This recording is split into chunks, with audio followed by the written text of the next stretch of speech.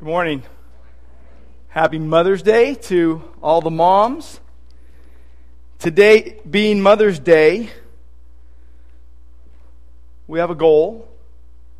We are seeking to honor moms and also understand what it means to be a truly great parent. If you've seen the sermon title, you know that's what it's about. But let me just say this up front. This message is for everyone, not just moms, so you can't check out if you're not a mom. This message really is for everyone, though it will have some special applications to parents and in particular to mothers. But the message this morning is simple. It's this, that we are to humbly trust in Jesus and serve Him. We're to humbly trust in Jesus and serve Him in all things. Now, it's really difficult, by the way, to prepare a Mother's Day sermon.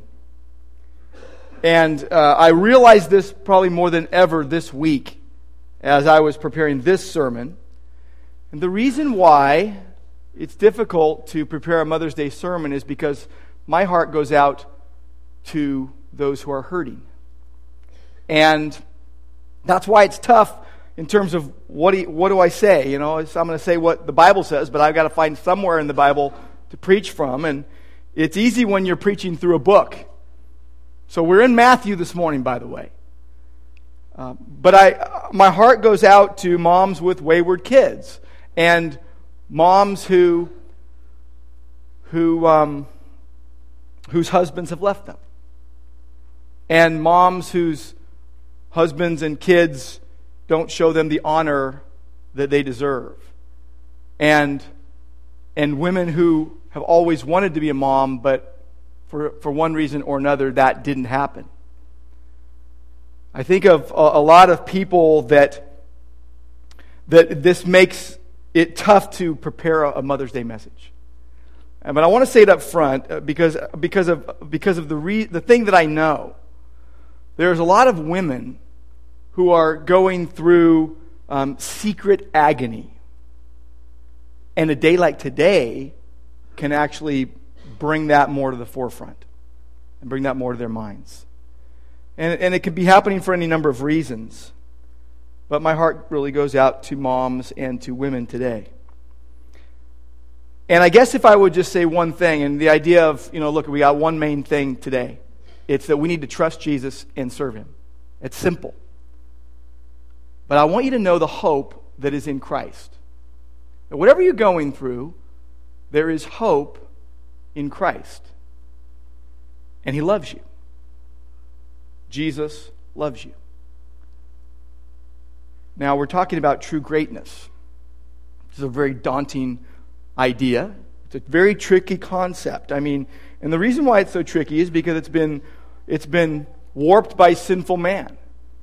I think back to my childhood days, and I got to watch Muhammad Ali, the great boxing legend, pronounce himself as the greatest. Hockey star Wayne Gretzky was known as the Great One.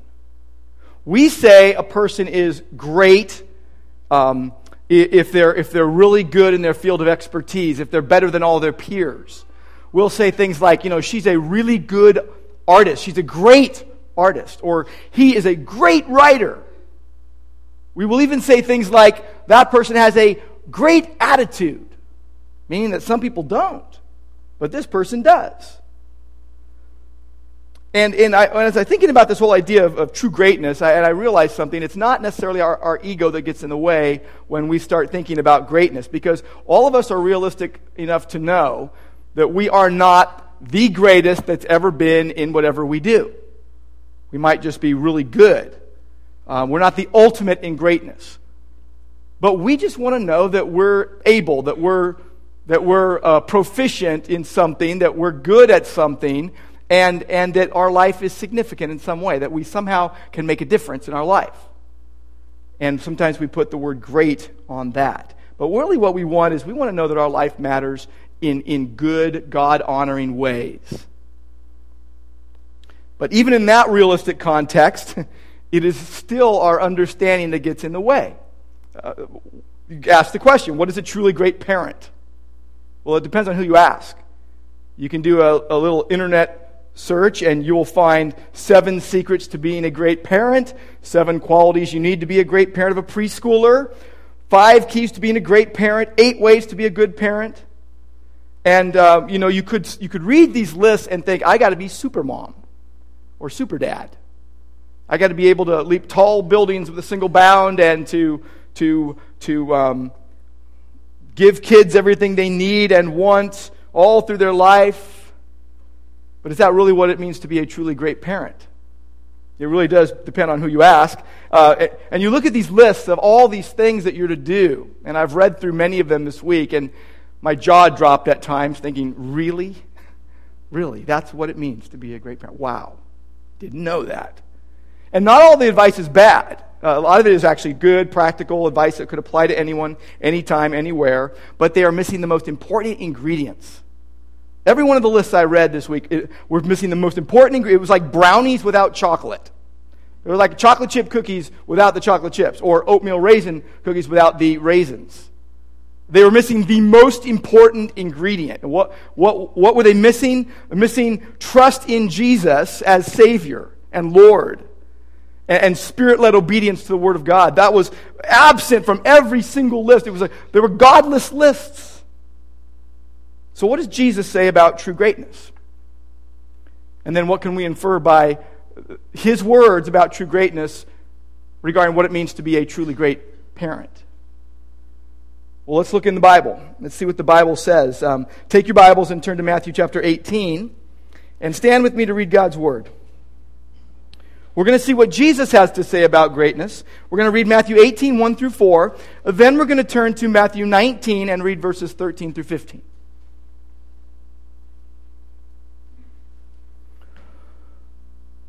At that time, the disciples came to Jesus, saying, "Who is the greatest in the kingdom of heaven?"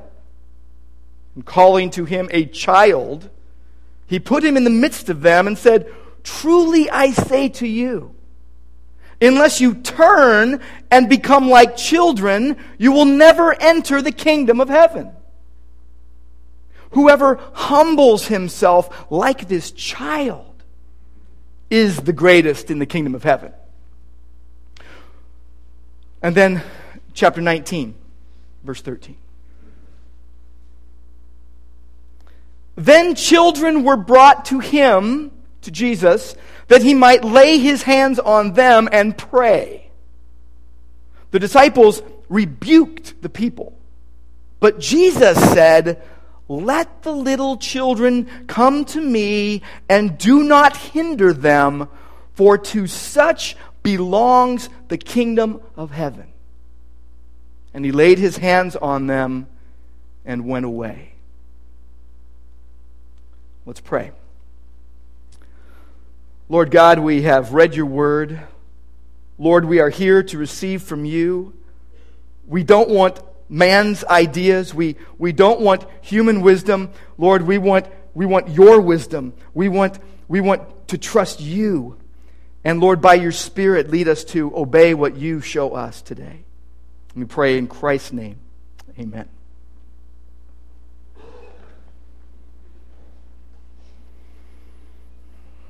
Okay, now, I want you to take a little biblical journey with me. I want you to stay with me, think about what we just read, but take a little biblical journey with me for a moment.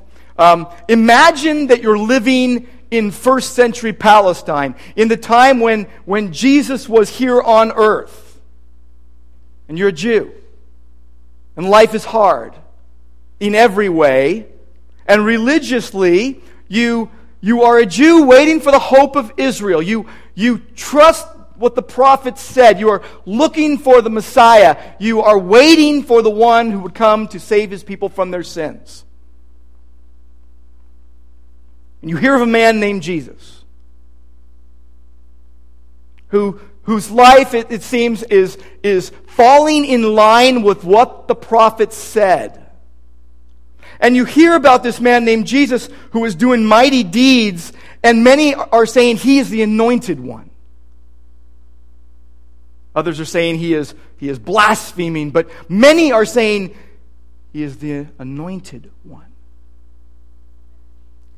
The miracles are awesome. You begin to go and to hear this man and to hear him speak. And yes, he is doing mighty deeds, but then when he speaks, you begin to listen to what he is saying, and you've never heard words like these before. You realize this man has words of life. And they are nourishing your soul to a depth that has never happened before in your life.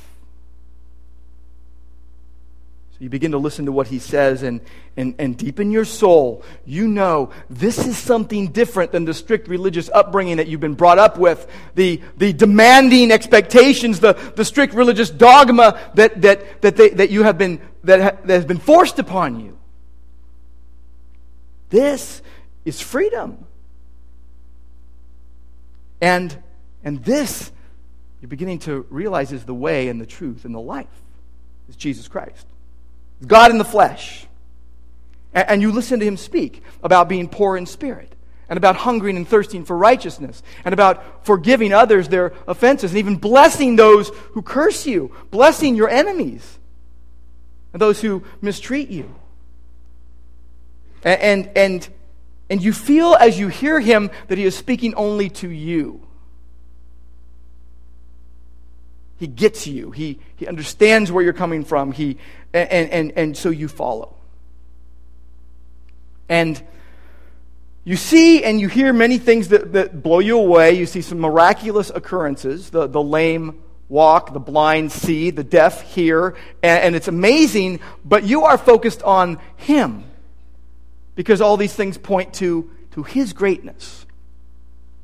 And then he begins to speak about his church, his covenant community of holy ones, that he is going to empower and create and sustain in a day future, and you're yearning for that. You're wanting that, and in some way you are experiencing it now, but realize that you yearn for a fuller experience of his kingship, his rulership in your life. And he speaks of humility. And you know what that is like.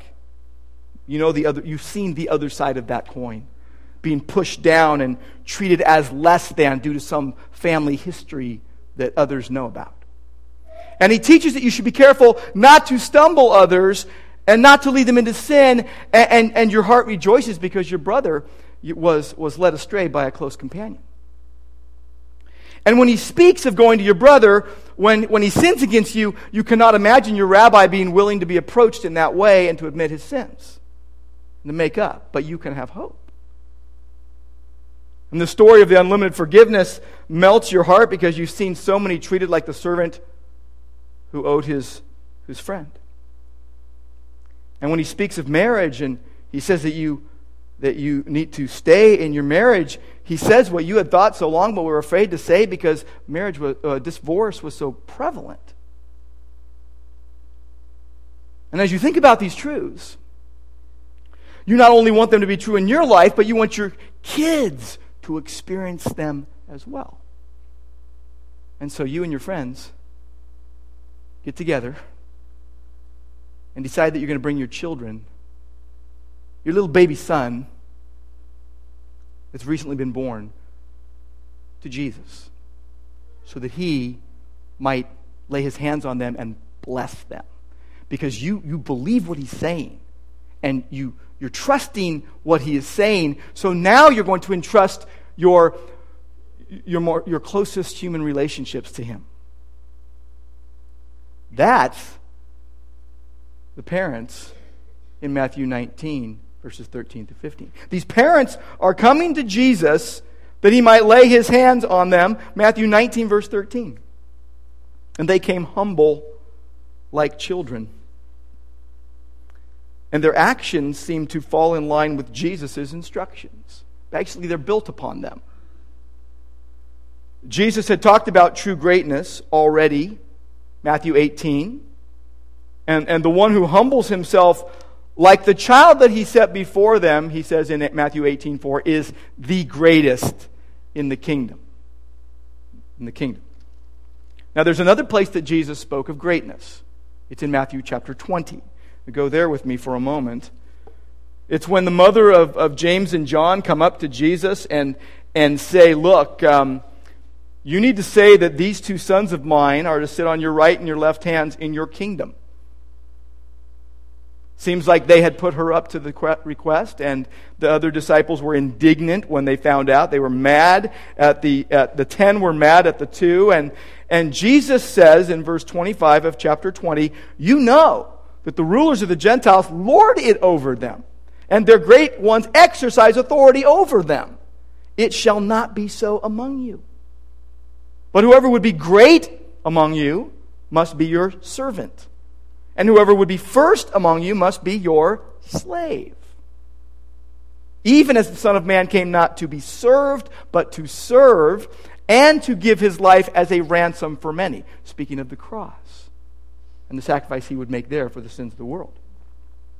So Jesus has already talked about true greatness twice, and in both places he used the same Greek word, megas, like we use the word mega, big. It means large. It means great in the widest sense. It basically means bigger and better than anything or anyone. It means prominent. It means preeminent. And of course, when we think of prominence and preeminence, we're talking about Jesus. Isaiah said that he would be great. Colossians 1 says he is before all things. In him all things hold together. He might come to have first place in everything. Preeminence. Titus 2:13 calls him our great God and Savior, the Lord Jesus Christ. But what Jesus is saying in both places about true greatness is that it is not to be found in all the places we usually find it. No, we always seek to find it. It's not to be found in power or prestige or position, prominence by the world's standards, not in wealth or fame or looks or possessions, not in doing all the right things. True greatness, if you had to sum it up in 2 words, is humble service. Matthew 18, humble yourself like this child. And then Matthew 20, serve, be a servant. Humble service. It's humble service to Jesus in every area of life. Whatever your calling, whatever your role. And in between these 2 places that he speaks of true greatness, Jesus is painting this picture. Jesus is painting this magnificent portrait for his people of that humble, serving greatness in action. And nowhere do I see it more than in Matthew chapter 19, verses 13 through 15. In this, and by the way, we're going to look at in a couple weeks in greater detail at what Jesus said and the implications of his words to the parents and the disciples regarding children and regarding the kingdom of heaven. We'll look at that in greater detail. But I want to use this more as a springboard to go back into Matthew 18 and then on up into 19 here. These parents were displaying faith in Christ. They brought their children to him, meaning they offered them to him. It was an offering. They were entrusting in his hands their most prized relationships, their children. They trusted Jesus enough to say, yeah, we want this man to bless them because of how much he is blessing us. So they're coming to Jesus, and bringing their kids meant they believed who he said he was. They were good parents. They considered Jesus follow-worthy. And so they said, we want our kids to get the good benefit. So it seems that they were displaying character in line with what Jesus has been saying as he would define his church and what would happen. I think that these parents were beginning to scratch the surface of a revolutionary truth, getting some peeks in the window, so to speak, on the truth. And it's the idea that I want you to get today, that Christ wants his followers to basically believe him, trust him, and serve him. It's a simple idea, but it has revolutionary implications. It's the starting point for everything. Literally everything. So you might have a calling as a mom. And then you read all these 8 different things or 50 things you've got to do to be a good mom. Well, you know what? Let me make it really simple. No. You know what you got to do to be a great mom? Be a great dad? Be a great whatever God has called you to be? Trust Jesus and serve Him. Trust Him and serve Him. Jesus said, you want to be great? Humble yourself like this child. How is a child humble? They don't have any resources. They don't have any strength, so to speak. A lot of strong kids, I realize. But in terms of the world's standards, relatively weak and in the world's eyes, insignificant. And we know children are very significant. We know even in that day, children were treasured in the Hebrew community. They were a gift from the Lord. They are a gift from the Lord. But here's the idea that Christ wants His followers to humbly trust and believe in Him and serve His purposes. Now, the role that God has given you in life, be that mother, father, lawyer, doctor, plumber, whatever God has given you to do and to be in a calling, in roles, the role will require specialization, sure. The basic premise is the same. We are to humbly trust and serve Jesus. So my idea is this. A truly great parent, then, is a truly great Christian who trusts a truly great Savior. Someone whose heart and mind and life are being transformed by the Lord Jesus Christ, and that transforming is being done by God's Spirit through His Word.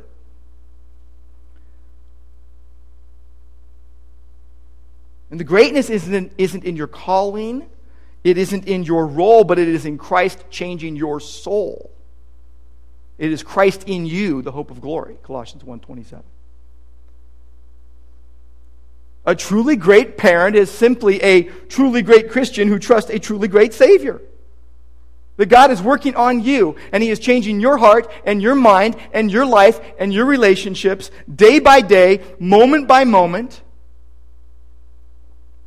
And the power that you have to even have anything of good come out of your life, it comes from God, and He is rearranging your priorities, and He is changing your personal relationships because He is in your life.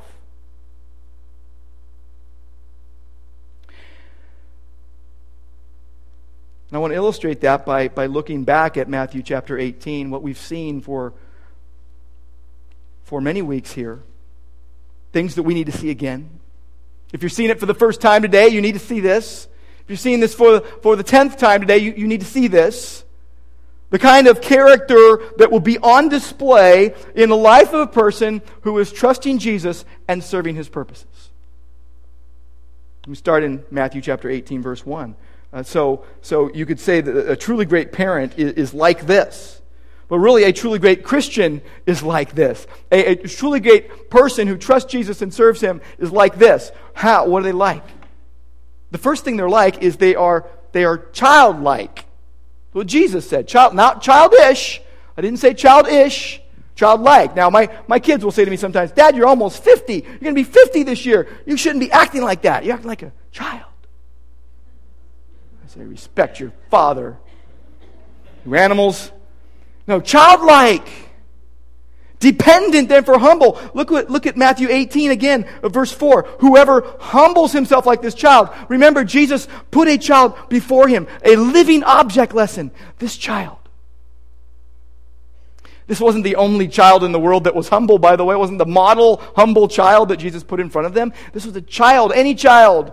A special child, yes, but just a child. You could have picked anyone. The child is dependent, therefore humble. M.R.D. Hahn used to say humility is something we should constantly pray for, yet never thank God that we have. Humility is something we should constantly pray for, but never thank God that we have. See, the truly humble person doesn't know they are. It's like the poor man living out in the country who doesn't know that he inherited $50 million. And he lives in a small house down by the riverside. And he goes to work each day. Upstanding member of the community. And even when he finds out that he has received this $50 million, he continues to live down by the riverside in his small house and continues to go to work each day, and he interacts with the people, and he doesn't flaunt what he has.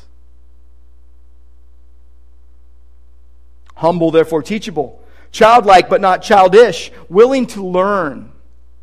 Doesn't know it all, knows they need Jesus, so therefore can be trusted. Trustworthy. Appropriately trusting Jesus. They walk by faith, so therefore they're trustworthy. Let me talk to moms for a minute. I know, moms, that humility might come easily in your life due to circumstances impressed upon you. Be that having children, be that dealing with the things that happen in life. But heart-level relationship, heart-level integrity, heart-level righteousness is a struggle for everyone. And so humbling ourselves as a child, being dependent and admitting that we are needy and poor, means believing that you need a Savior who came to die for your sins. And He came for life, and so you come to Him for life. There's no greater movement a mom could make but towards the Savior. Independence. Admitting their need. Setting falsehood aside and coming under the protective cover of Christ. And what happens is He produces character in the humble, and so the humble become more humble. Not proud. Let me ask all of us, what's the character quotient here? Where does character rank in your hopes and desires in life? Parents, where does character rank in your hopes and desires for your children? I remember hearing a dad once say, if my kids could all just get into Stanford, I'll be happy. They might not be godly, though. That was his big goal, get them to a good school. I'm sure he'd say, oh yeah, I want them to follow Jesus, but I really, really want them to go to a good school. Where does character rank in your hopes and desires for your kids? I love 3 John. 3 John is a really, really short letter. I love verse 4. We've got that in a little frame, this verse, at our house. The Apostle John is writing to his beloved friend. Verse 4 says, I have no greater joy than to hear that my children are walking in the truth. He's pointing to spiritual children. But by application, it's a good one for parents. Is it true that your greatest joy is to hear that your children are walking in the truth? And now they might not go to the best school, they might not get the best job, but they have character that is rooted in Christ, and they want to please Him more than anything. Parents, could that be enough? Could that be enough? Humility is essential. The humble are those who are amazed by grace. Paul had a thorn in the flesh.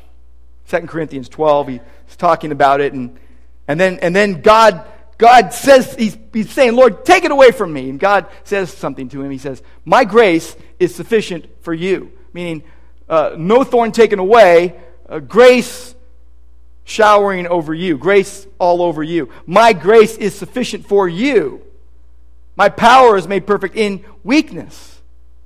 So Paul says, well, I'm just going to rejoice then in my weakness. I'm going to be amazed at God. It's like John Newton, so aware. He says, look, my memory is failing, but I remember two things very clearly. I am a great sinner, and Christ is a great Savior. The humble believe with all their hearts. What else might show itself forth in the life? The second thing is, you got to be careful with this one, by the way. It's a tough one. It's carefulness. The truly great parent, the truly great Christian who's trusting Jesus and wanting to serve Him is careful. What are they careful to do? They're careful not to cause others to sin. They're not careless. They don't say, hey, I couldn't care less about anyone else. They are careful. Look at Matthew 18, 5 through 14. Whoever receives one such child in my name receives me, but whoever causes one of these little ones who believe in me to sin. That's anyone who believes in Christ. You lead someone else to sin, you can go swimming in the ocean with a big rock tied around your leg.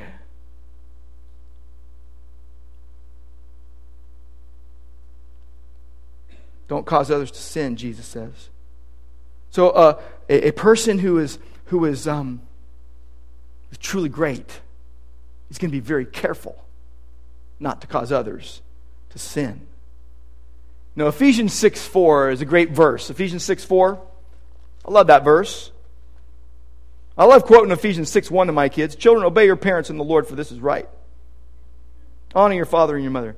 I like to remind them that obey means to listen to and to do what they say, and honor means to consider what they say to be valuable, follow-worthy. But verse 4 says, fathers, do not provoke your children to anger, but bring them up in the discipline and instruction of the Lord. That's being careful not to cause your kids and lead them into sin. Proverbs chapter 1 and 2 and 3 and 4 and so forth. Basically, you look in the book of Proverbs over and over again, it says, my son, listen to my teaching. Do not forsake your mother's instruction. Listen to your father's teaching. Don't forsake your mother's instruction. And that's great care being taken on behalf of kids by parents to make sure that they are put in the right way so they don't go into sin. Sometimes they crash through the guardrails. But that teaching is a security put there by God through parents. But a truly great parent is careful. They're diligent. They stay the course. They fix their eyes on Jesus. They abide in Christ. Max Lucado said, it's a quick trip from playing little piggies with a toddler's toes to packing her up for college. Time is short. We're to be like motion detector lights in our kids' lives. There, always. Night lights, spotlights, porch lights. A light in their life. A lighthouse. We're to be there as a ready welcome, as an inner caution sign, even as they take steps towards independence and as they fly. Arrows, by the way, Psalm 127 says, children are like arrows in the hands of a warrior. The quiver is, you're blessed when the quiver is full. Well, arrows are meant to fly, not to keep in the quiver. So they're going to fly, but when they go, what moral compass have they been given?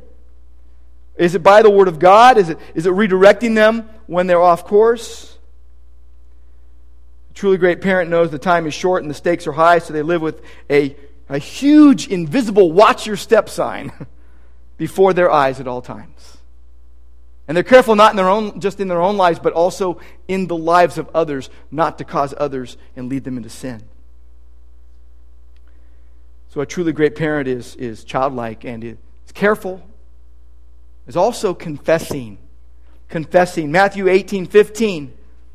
If your brother sins against you, go and tell him his fault between you and him alone. If he listens to you, you've gained your brother. That first step of relationship in the body of Christ ought to be the only step needed. But because of hardness of heart, other steps are needed often. But what God intends is for reconciliation, confession of sin. So the truly great Christian, the truly great parent is willing to admit their sin. They're repentant. Therefore, they're approachable. You know the kind of people that are like the porcupine that says, you don't get anywhere near me with any kind of correction. How dare you say anything to me? Many of us don't want to take it from our kids. We tell them they're being disrespectful. Well, maybe they love us so much that they're coming to us and saying, I see something. Now, they've got a unique vantage point, don't they? Our kids have a unique vantage point. Most of them are shorter than us, but they can see really clearly into our lives because they see a lot of the things that the rest of us don't see.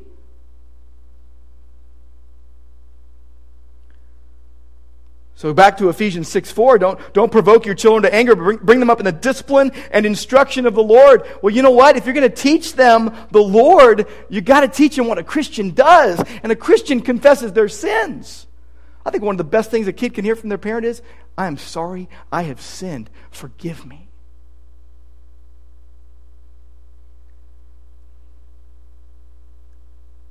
Sometimes I'll say to my kids, this is what the Sciarra family does. It doesn't matter what those other families do. That's their family. You can go live with them if you want. But if you're going to live here, this is what we do. And I think it's fair. Maybe you think it's too strict, but this is our family and this is what we've chosen to do. But what we need to be telling our kids most of all is this is what God's family does. This is what God's children do. It's in the Bible, and here's what we do. And we don't do it just to get rewards. No, we do it to love Jesus. People who love Jesus do this out of love for Jesus. None of us want to be led the wrong way, and none of us want to, follow the wrong roadmap. I know a lot of us, we use our phones to find places now. We got our GPS and our Google Maps and what have you, but I don't know how many times I've been given the wrong directions. And it's like, wow, that's a dead-end street. I can't get over that building into that other street. I got to go around 2 miles. Wrong directions. We don't want to give the wrong directions to our kids or really to anyone in our life based upon pulling out the rug from underneath our teaching by giving a complete different example. Do as I say, not as I do, and all that. That doesn't work. It doesn't work. So come clean. Confess your sins before your kids. Humble yourself. Childlike. Not childish, childlike. Careful. Not careless. Careful. Confessing. And compassionate. Compassionate. There's this story, this parable that Jesus tells in Matthew 18:21-35, and it's based on this question that Jesus gets from Peter. How many times should my brother sin against me and I forgive him? Up to 7 times? And Jesus says, no, unlimited. And because Jesus' forgiveness of us is so unlimited, we're to forgive others in an unlimited way. So the truly great parent, the truly great Christian that trusts Jesus and wants to serve Him is compassionate. They're willing to forgive sins. They're not just willing to confess their own sins, they're willing to forgive sin. Then they have a redemptive impact on their kids and on the culture. They model Christ to their kids. Grace and truth, humble and gentle. They're not the behavior police. They're not the Gestapo. They're not God's Gestapo over their kids, always warning them and wagging their fingers. They're not the overzealous Peter Brady hall monitor, safety monitor. They're gentle yet firm with those who sin because they have an understanding heart, and they're not judgmental because they realize they've been in the same place. And there's probably nothing that will encourage this and enable this more than following Ephesians 6:1-3. Children, obey your parents in the Lord, for this is right. Honor your father and your mother. I want to say something to the kids right now. I want to say, when there are swords that pierce a parent's heart, there are things that cause a wound so deep, and one of those, one of the biggest ones is dishonor or disrespect from their kids. And I've said this for a long time, but the kids' number one job besides following Jesus is obeying their parents. That's a job. That's a task. That's a calling. That's a privilege.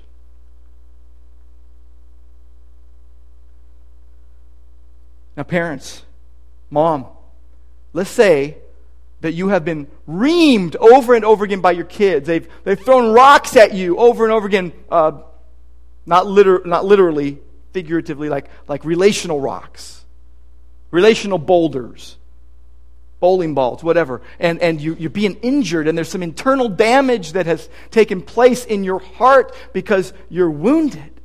What do? You lash out? You make them pay? Or do you take the road that is less traveled but better, and you say, I'm going to rejoice, just like Jesus says, I'm going to rejoice that I've counted worthy to suffer for the name of Christ. That's what we would do if we were in a foreign country and were persecuted for preaching the gospel. And if you're wanting to live the gospel before your kids, then rejoice in mistreatment.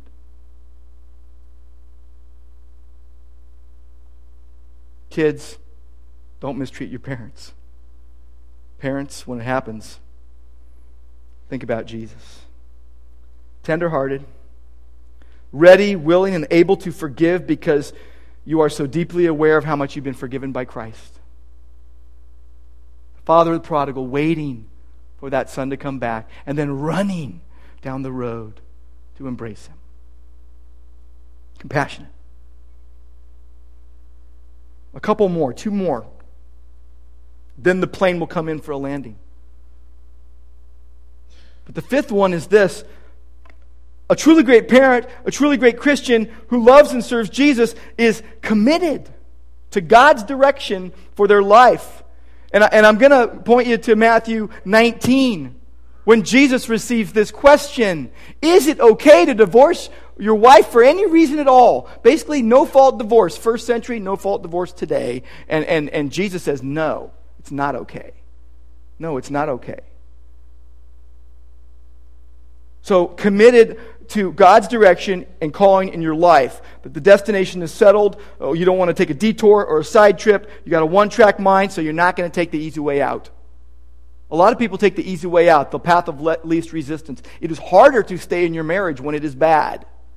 It is easier to leave when it is bad. But one of the best gifts you can give your kids, you want to be a truly great parent, stay committed. Ephesians 5 talks about husbands loving their wives and wives respecting their husbands. And it is not one of those, hey, if your wife respects you, man, you love your wife. And if your husband loves you, woman, you respect your husband. That's not the way it reads. The calling is, husbands, love your wives. And wives, respect your husbands. That's a calling on both of you, and it enables a Christ-oriented, Christ-exalting relationship to blossom versus wilting on the vine and growing stagnant. Best gift you can give your kids is to love and respect one another in mutual submission to Christ. It's like learning a language. Kids learn the language because they're best way to learn language, full immersion, right? Well, the kids are fully immersed with us, and we're communicating. Interesting how squished our communication has become. I was talking to a friend the other day, and they asked me a question. I said yes, and the reply is TY, and I'm like NP, and they're like KK. So I'm like LOL. You can figure it out later. Last one. Truly great parent, truly great Christian who trusts Jesus and serves Him is courageous. That takes us back to Matthew 19. Some of you already figured out the C word, I know. I saw a smile. Matthew 19, 13 through 15. These parents that are coming to Jesus were courageous. It took courage for them to do it. And interestingly, what did they get? They met disciples who weren't being humble. They rebuked the sincere parents. They gave them the red light. They tried to restrict their access to Jesus. No admittance. You don't have a backstage pass. You can't talk to Him, especially not with them. Jesus rebukes the disciples and tells the parents, bring them on. Go for it. You got the green light from me. It's like Hebrews 4:16. Come boldly to the throne of grace to receive mercy. Find grace to help in time of need. Come boldly to the Lord. Don't be afraid to take gutsy risks for the kingdom of heaven. Those parents bringing their kids to Jesus, that was a risk. That was courageous. It's walking by faith, not sight. We live in a time of blatant lies and twisted truths. and paraded before us in an unquestioned reality as if that was the way it is, and courage is needed to bring God's Word to bear on every conversation. Bring God's Word into your house. Bring God's Word into the marketplace and into the school. That Christians must presuppose the truth of God's Word in courageous faith. God's Word is authoritative and binding no matter what people say. It's interesting. We don't need another parenting model. We need Christians modeling Christ-like parenting.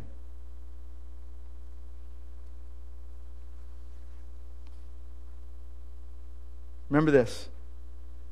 We all have a problem. And it's pervasive. It permeates. It's a sin problem. It's an enemy within us, even though Christ lives in us as Christians. And as a result of sin, we all have different levels of pain and misery that we are living with. And we crave easy solutions, and we gravitate towards other, either legalism, where it's like, got to follow these rules, or license, which is whatever. There aren't any.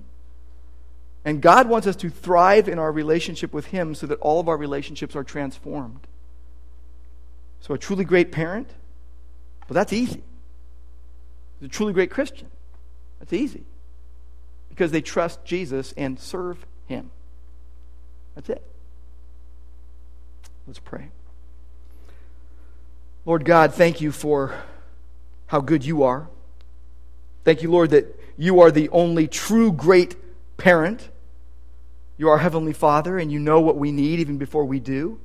You take care of birds, you take care of flowers, and you take care of us. And you know, Lord, that our greatest need is an eternal one that only you can meet. So, Lord, anyone who hears these words that isn't a believer in you, I pray that they would believe in the Lord Jesus Christ and be saved. Know that you paid the penalty for their sins. That they would trust in you. And then those who believe, the majority of us hearing these words, that we would trust you to live your life through us for your honor and glory.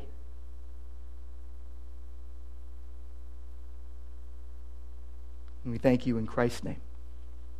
Amen.